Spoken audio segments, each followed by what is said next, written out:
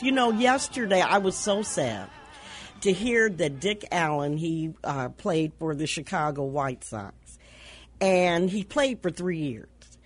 And one of the things about Dick Allen, what a lot of people don't know, is that they called him the savior. Back in the day, like in the late 70s, you know, there was a discussion to move the White Sox out of the city of Chicago. They were on their way to Seattle or some other places. And Dick Allen brought renewed interest into the White Sox. Face it, the White Sox weren't getting any love in the city of Chicago. They weren't getting the kind of tax breaks. But when he came to play, they called him the savior. And he did save that team.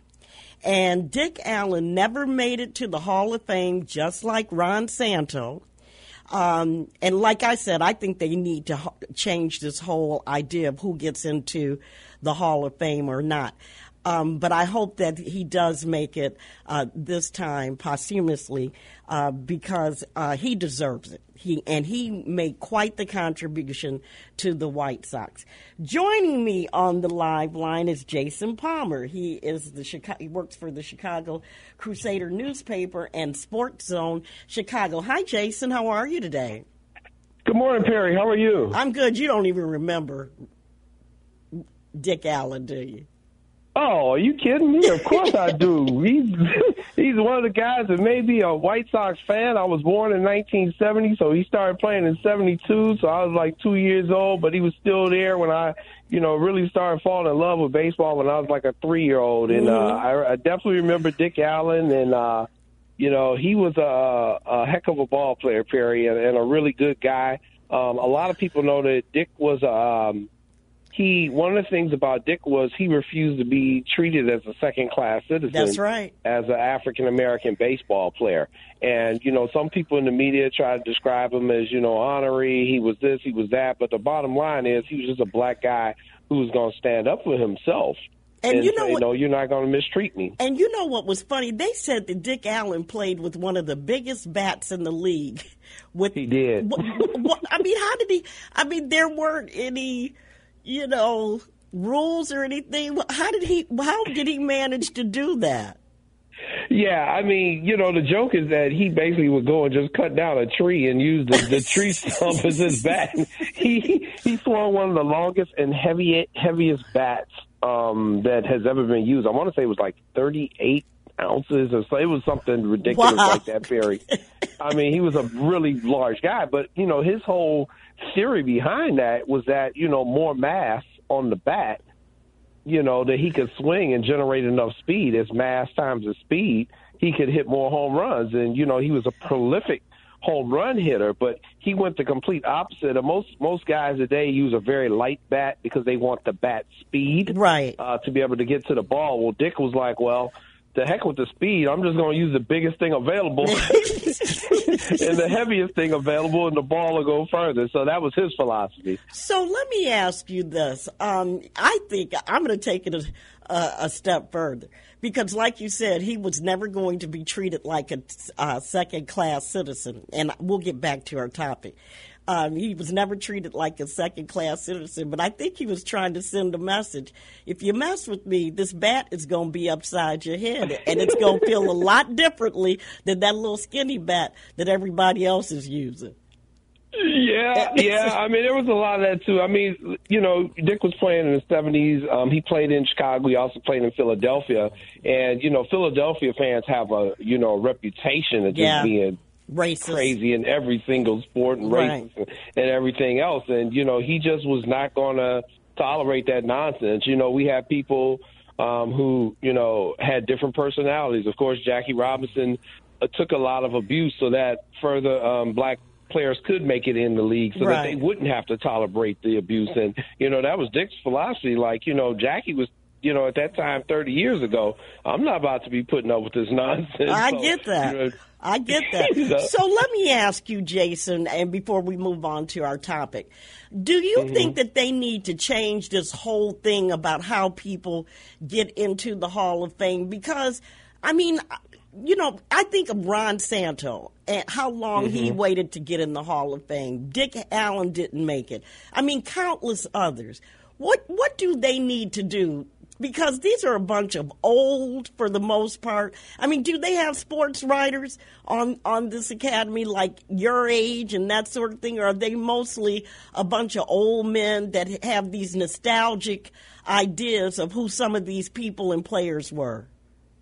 So that's a good question, Perry. And so the Hall of Fame is basically conducted by the Baseball Writers of America. Right. We actually do have a young African-American from Chicago named Eugene McIntosh, who is a member of the Baseball Writers Association.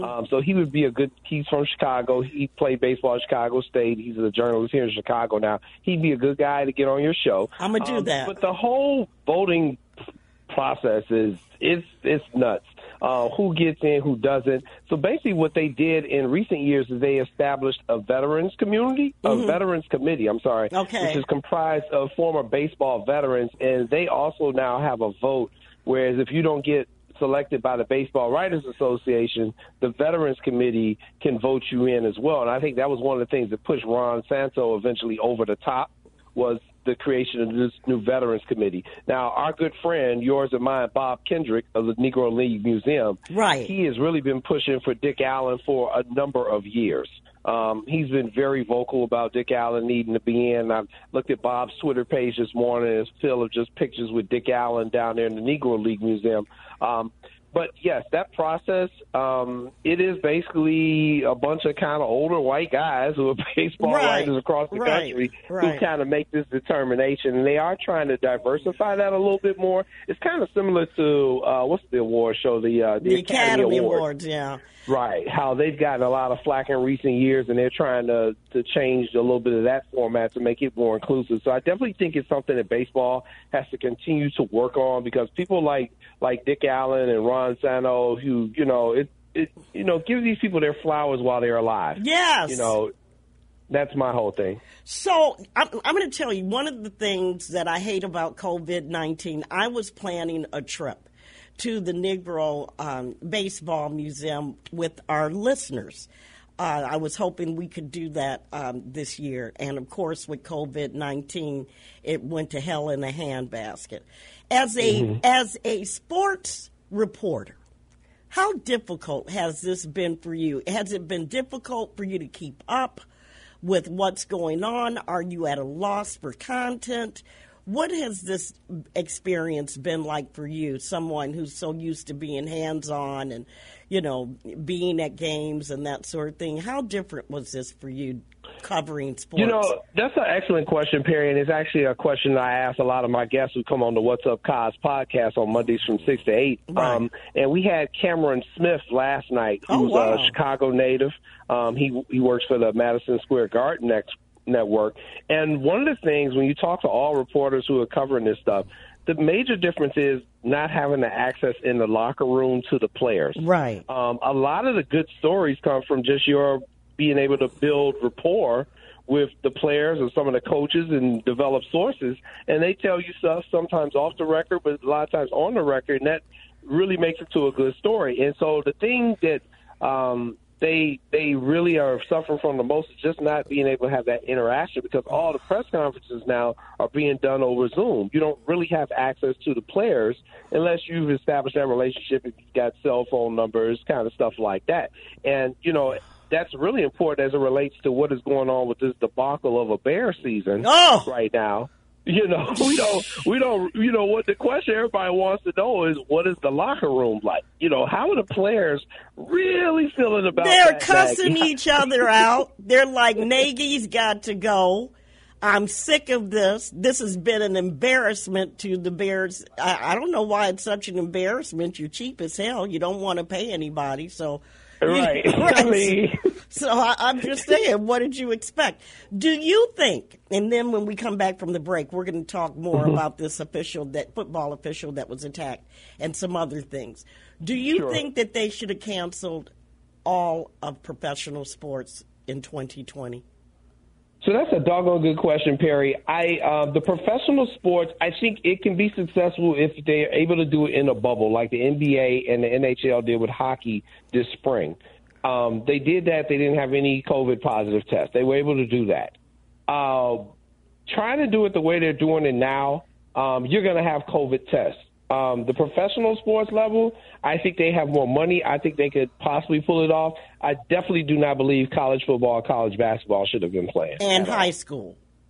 And high school, correct. Well, that's a good idea. I agree with you 100%. I am so excited. I'm talking to Jason Palmer, and he is one of the great sports voices of Chicago, and it's just been a pleasure to talk to him. So let's look at this right now, Jason. Who had of all athletes, which athletes used their platform and their voice better than anyone else? By saying collectively, as a group. Could do that. The WNBA players, what they have done this past year is actually something they've been doing even before social justice jumped onto the main stage here in 2020. The ladies of the WNBA have always been very vocal about social issues. I covered the Sky for a number of years. I got to cover them again this year. Mm-hmm. I think one of the things that people need to understand is I think it's also because they don't make as much money as the men do. Right. Also, many of them are mothers who are mothers of black boys and black girls. So, right. It's just an issue that's very close to their heart. But they've been extremely proactive in social justice issues long before 2020. So I would say as a group, the professional women's basketball players of the WNBA are champions of that by far. You are. That was very magnanimous of you. You are very, outspoken and thoughtful person to even say that about the WNBA, because most sports, and I'm not going to say black sports writers, but most sports writers, they just don't even give them they're just desserts. These women, like you said, if it was LGBTQ issues, if it was, people killing black men, and boys unarmed, they have been at the forefront. I've got one other question. Which father and son dynasty in the NBA would likely be playing in the NBA at the same time? That's a good question. Steph Curry and Dell Curry, both were outstanding shooters. Dell Curry was a really good shooter in his own right, and his son Steph is just taking it to a different level. But, I'm starting to really get hyped for this whole LeBron James and his younger son, Bronny, who's coming up. I think we could be witnessing something really special here in about 2 years. And I think that was one of the reasons why LeBron recently signed that extension with the Lakers last week. He really wants to play with his oldest son, Bronny, who is a phenomenal basketball player, Perry. That's going to drive white people. That's going to drive white folks crazy. I mean, it'd be like I'm just going to tell you, they're going to be like, now you got two black people in one family making all this money. That is just not fair. I swear. Let's go to Lee. Lee, thank you for your call. You wanted to comment on Dick Allen. What do you remember about him? Oh, let me tell you. Over here in Indiana, we was just crazy about him here too. He was first of all, he came here and he signed for $225,000, $250,000 in '72. That was a lot of money back then. I'm telling you. And by the way, some people said I was good enough to play, but anyway, I was working in the mill then. But he was one of my heroes. Really? He was so smart. He would if a pitcher struck him out in the first inning, he gonna look at him as he walk into the dugout. Because 9 out of 10, the next time he face him, he gonna hit one out the park. And the next, and he was one of the few people to hit one on top of the old Comiskey Park roof, and I think it bounced over on the street. That's right. He was a massive.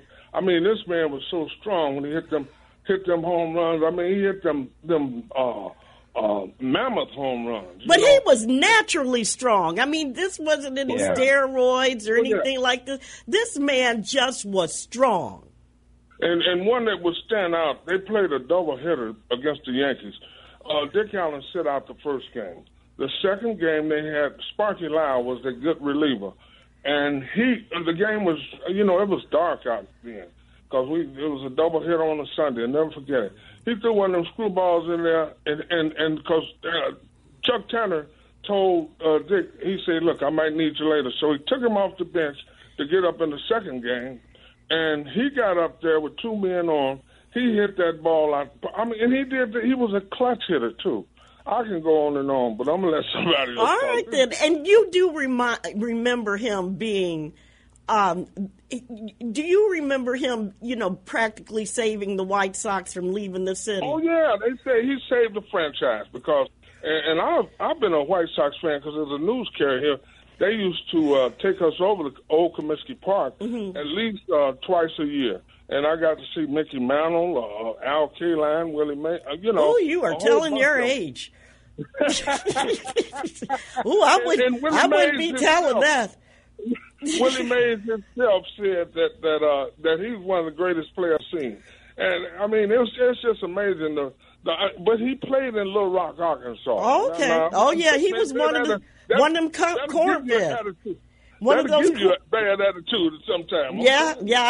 I can imagine playing baseball there. He was a minor league player there, too, at them bus rides and couldn't go here and couldn't get a sandwich. Yeah. So, the man, if he had an attitude sometimes, but a lot of players, including Mike Smith, said he was one of the best people that he ever known. And all right, then. And we're talking to Jason Palmer.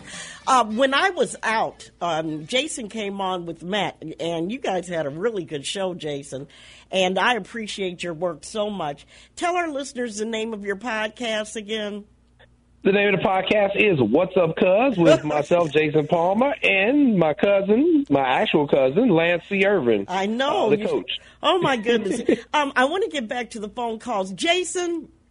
Yeah. What was, in your opinion, and I know it's still early, and I might be premature in asking you, what was the biggest sports story in 2020? Ooh, that's a really good question. I think the biggest sports story in 2020 is just going to be that sports found a way to continue during a COVID pandemic. I think COVID is going to be the story. I think COVID is the story, period.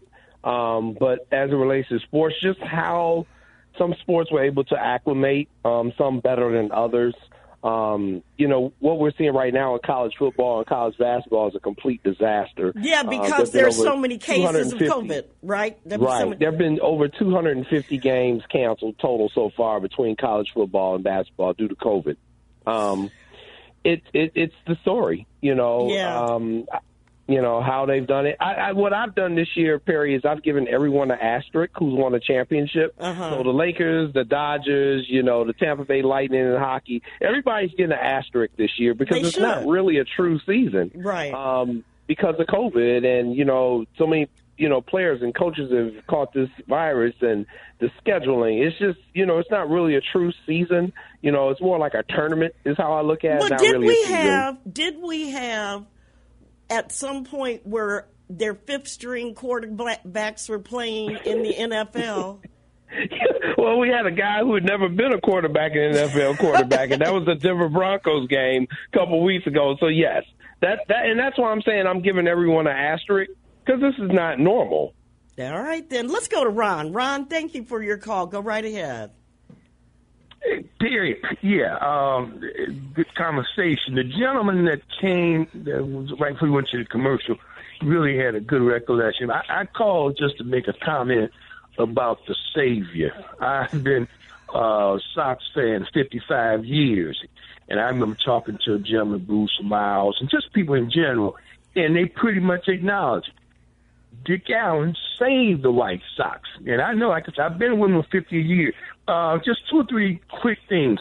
He was more than a slugger. One of the rare things that occur in baseball is inside the park home run. He hit two in the same game. Two inside the park home run in the same game.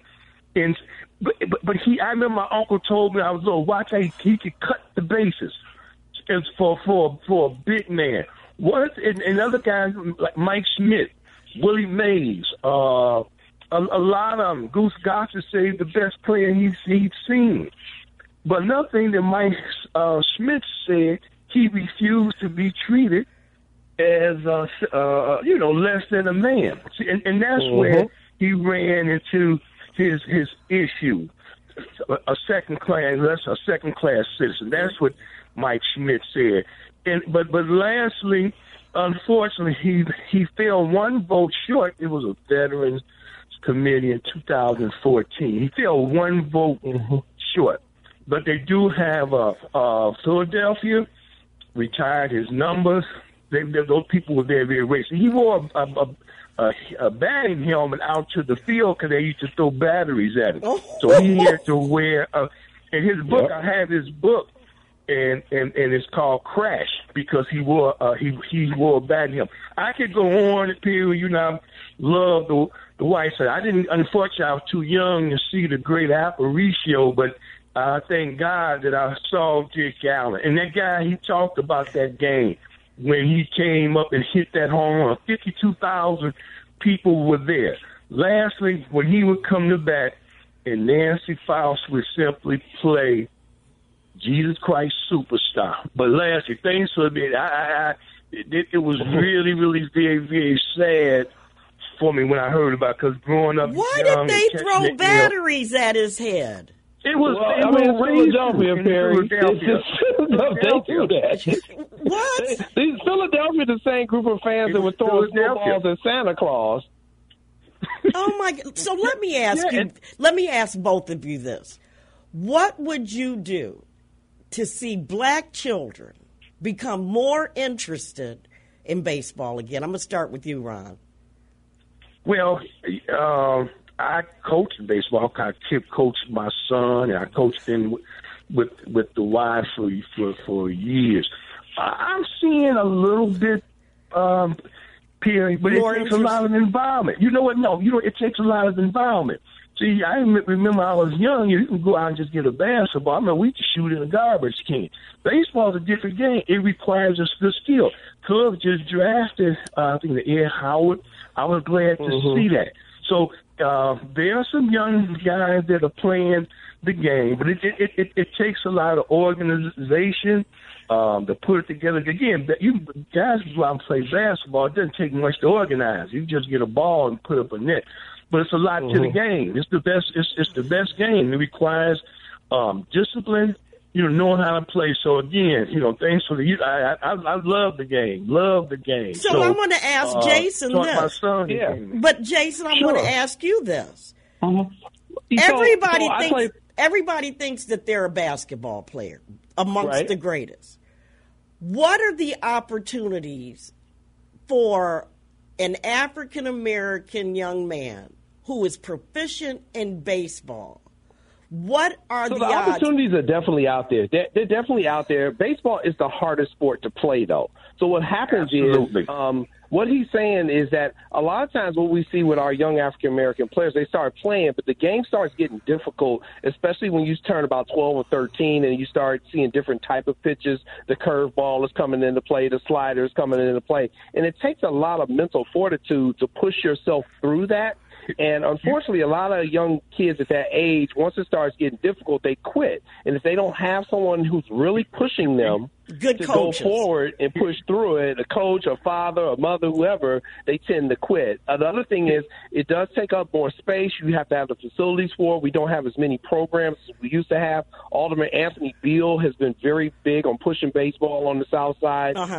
We are seeing a lot of progress, especially with the Chicago White Sox and their ACE program. And the Cubs. We're starting to see, and the Cubs, we're starting to see more African Americans play, and they're starting to understand that they can get more college scholarships as well. It's not about just making it to the top level, but to get that college scholarship as well. So we are seeing some advancement in that area.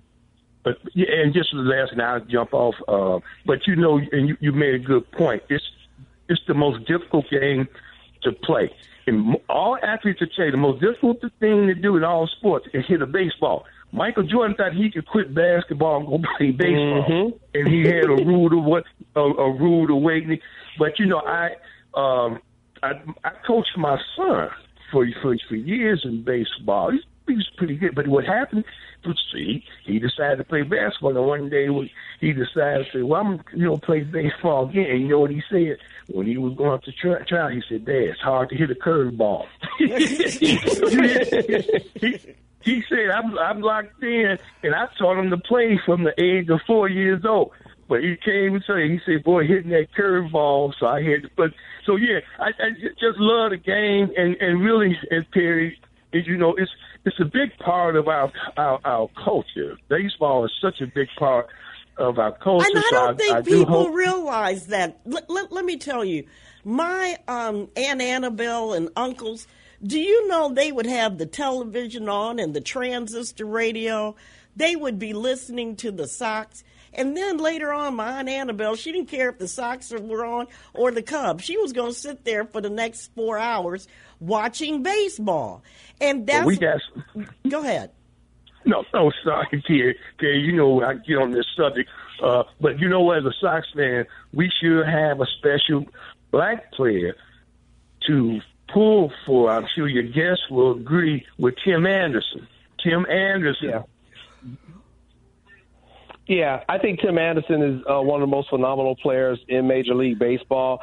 He's also a very socially conscious guy. Tim was recently out on 64th and King Drive in the last couple of months. He was over there at the housing complex over there talking to a lot of the young people. Okay. Yep, right there, Parkway Gardens. Tim gets out in the community. He lives out in the south suburbs. He's in the community a lot. And one of the things, I know when I was growing up, Ernie Banks used to live over there in Pill Hill, if I'm not mistaken. Yeah, he used to be on my block all the time getting his hair cut. There you go. Thank you all so much. See him Thank Ron. Yeah. Yeah. Yeah, we used to see him all the time. Yeah, they had a connection. They couldn't live on the north side. They couldn't live in, these white communities. And they, stayed within their black communities. And we all had a connection. And that's why, even us as little girls, we would go up there and watch the boys. Not because we had crushes on any of them. Well, I did.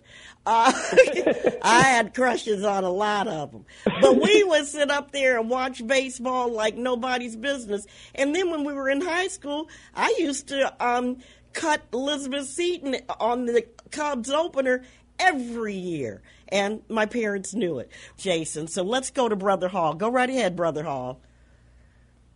Yes. First of all, let me just tell you how much I enjoyed the show today. I sit back, but I couldn't help but to call in. And Ron was certainly, I feel his passion. Let me just say this, Perri. That is the key. You said, what would it take to bring some of the young people, get them more interested in being a part of the baseball piece? Well, one of the things that I know for sure back in the 60s, there was nothing for you to go out of your house to go on the block of 74th and Consonance. There's Billy Williams. You went down the street on the same block to Frank Corners. Yeah. If you went around the corner on 73rd and Ridgeland, the Honorable Elijah Muhammad. If you went down back on 67, you had Minnie Minoso. Right. So, we had them in our neighborhood, sweetheart. That's it makes right. a difference. We now could see them.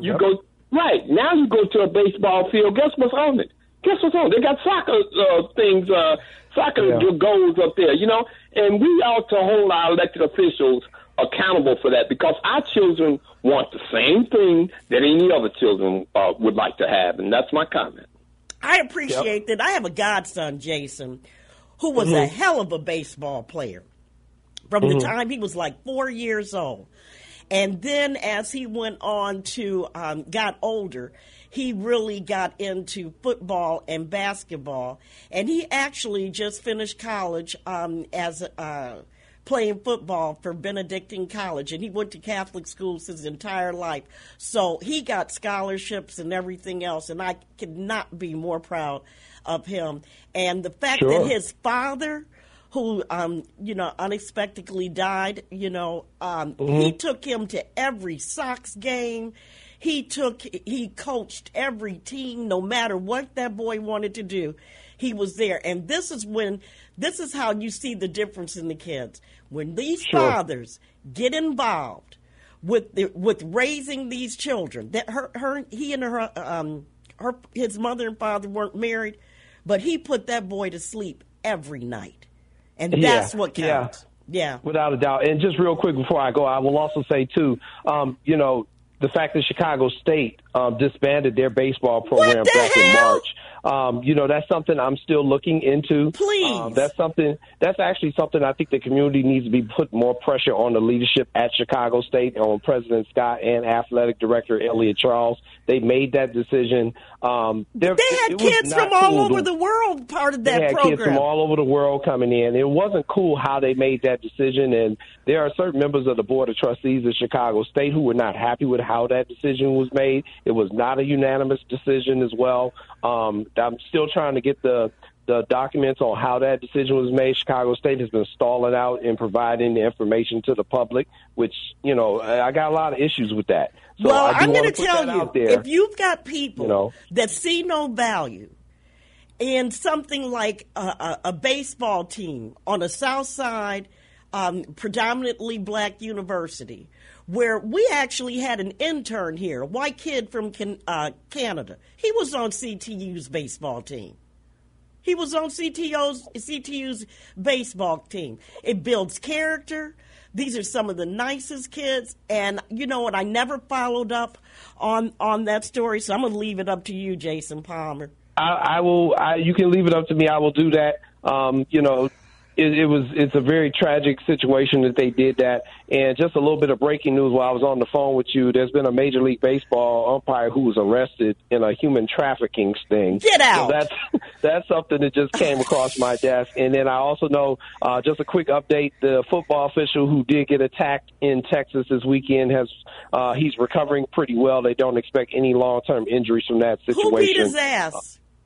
It was basically a young man who got kicked out of the game, ran back on the field and blindsided the official, gave him some concussion symptoms, and he injured his shoulder a little bit. The young man, Emmanuel Durand, has been arrested, given a $10,000 bond, on which he posted, and he is awaiting a trial date. But they have charged him with misdemeanor assault as well. Is he from the Dominican? Put that out there. Is he from the Dominican? Dominican? He is not. He is from down there in Rio Grande Valley, Texas. Wow. All right, he's about to get his comeuppance. Jason Palmer, thank you so much for joining us. I appreciate you.